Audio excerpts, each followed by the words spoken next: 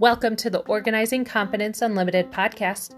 I'm Maggie, a busy mom and owner of Organizing CU, a professional organizing business in Champaign-Urbana, Illinois.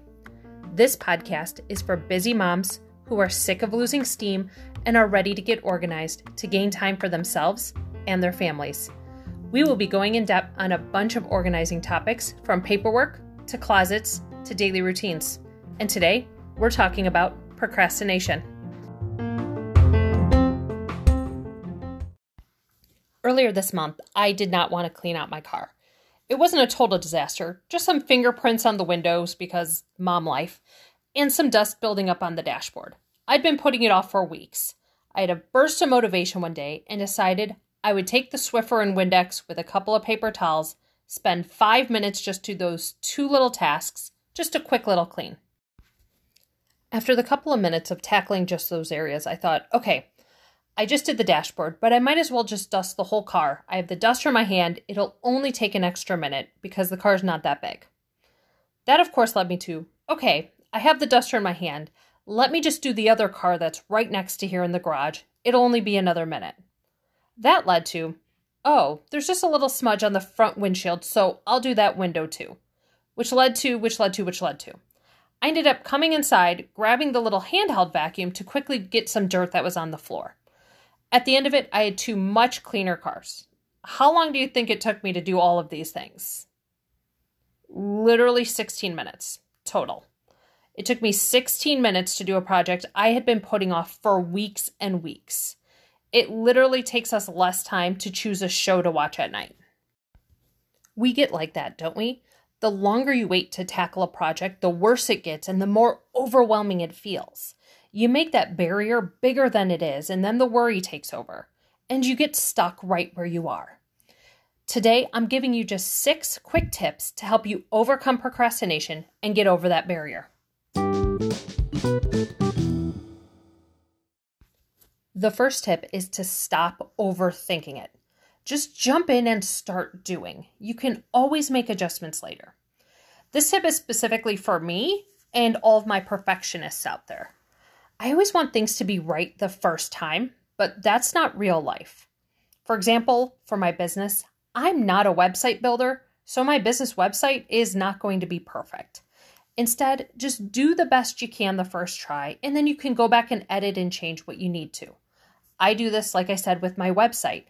I put it up as quick as I can, then later I can go back and constantly make adjustments if I need to. I want to just quickly mention that next week's episode is going to be all about perfectionism. So if that's part of your procrastination, make sure you stick around next week and check that one out.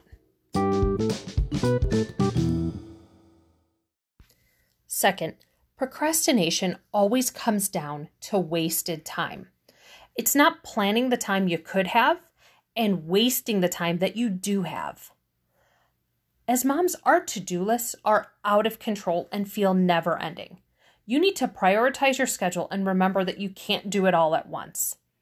The best way to schedule your time is to always plan and organize your next day, making sure all those really unpleasant tasks that you don't want to do are on there. The Squiggly Careers podcast I listened to one time had a great way of setting up your list, and it comes in 3 parts. There's today, to do, and to think. There's a very short list of things you need to do today. There's an ongoing list of things you need to do soon, and things you might need more time to kind of think about or develop a plan or how to tackle something. For the today, give yourself 3 to 5 things you want to get done today.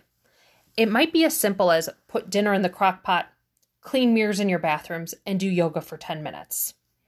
It might be write 1 blog post, brainstorm future content for your Instagram, and meet with a client. Whatever it is, when they're on your schedule and you don't have a lot of things on your schedule, you are more likely to get them done than if you just have a list of 30 things you need to accomplish today. Tip 3 was showcased in my story above. Set a timer and see how much you can get done in that short time and see how you feel after that. In the story above, I said 5 minutes, A lot of times I like to use 15 minutes of what can I get done in 15 minutes. A body in motion is going to stay in motion.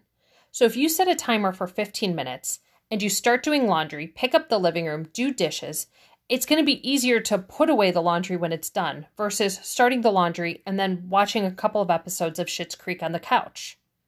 When I'm done working for the day, I make sure my house is picked up, the dishes are done, dinner's started, well before I start my social media scroll. I know I'm not going to go back to doing those household chores after I've sat down. And the same thing is going to be true for mental projects you're working on. Once your brain starts writing or working on something, let's say maybe a podcast episode on procrastination, it's able to keep going easier than it is going back and forth with other things.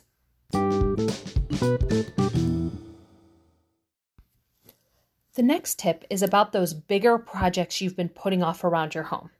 Maybe you want to declutter your kitchen or kids' toys. You think, oh, I don't have an entire day to do a big project like that.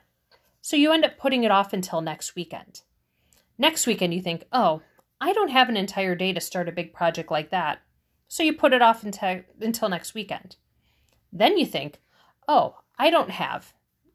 I know you've been there.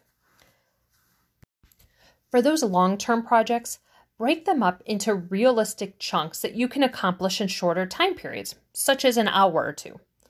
If you have a big term paper due, you don't, or you shouldn't, just sit down the night before and write the entire thing. You should have an outline and start a chapter or a little bit at a time. The same is true with goals at home or in work. If you want to declutter your entire kitchen, start with just a drawer or a cabinet. Take away that overwhelming feeling that's preventing you from starting the project, make a plan, and then just dive in. Tip 5 is for the people who procrastinate by scrolling and being on their phone. You know who you are, as I raise my own hand.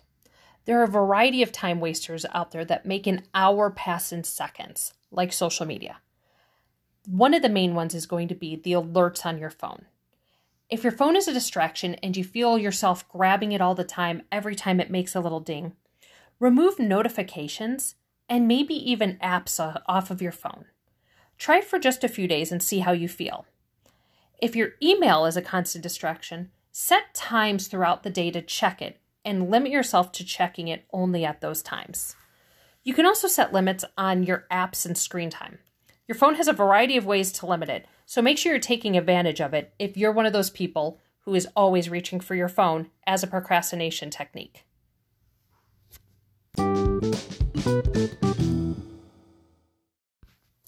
My last tip is my favorite one that I love to use. I use procrastination as a way to tackle some of my other projects. I keep a list of things I need to do, one for work and one for home. For my business, it might be outline my next podcast episode, create a video mini training for YouTube, make graphics for upcoming Instagram posts. At my house, it might be wipe down baseboards, vacuum under beds, dust fans. I start doing one of the things on either list. I set a timer and I start doing it. If after the 5, 10, 15-minute timer goes off and I'm distracted or bored or just not interested in the task, I switch to one of the other things on my list. If I maybe don't want to do business stuff today, I go to my household list and tackle one of those things. If I do that for 15 minutes and I'm sick of doing chores, I go back over to my business list. I give myself a little bit of time to get into the project, but if I'm not interested, I'm still accomplishing something that's really beneficial to either my business or my home life.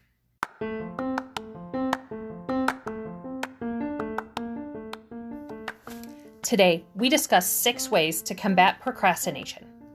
Stop overthinking, schedule your time, set a timer, break up big tasks, put down the phone, and use procrastination to your advantage.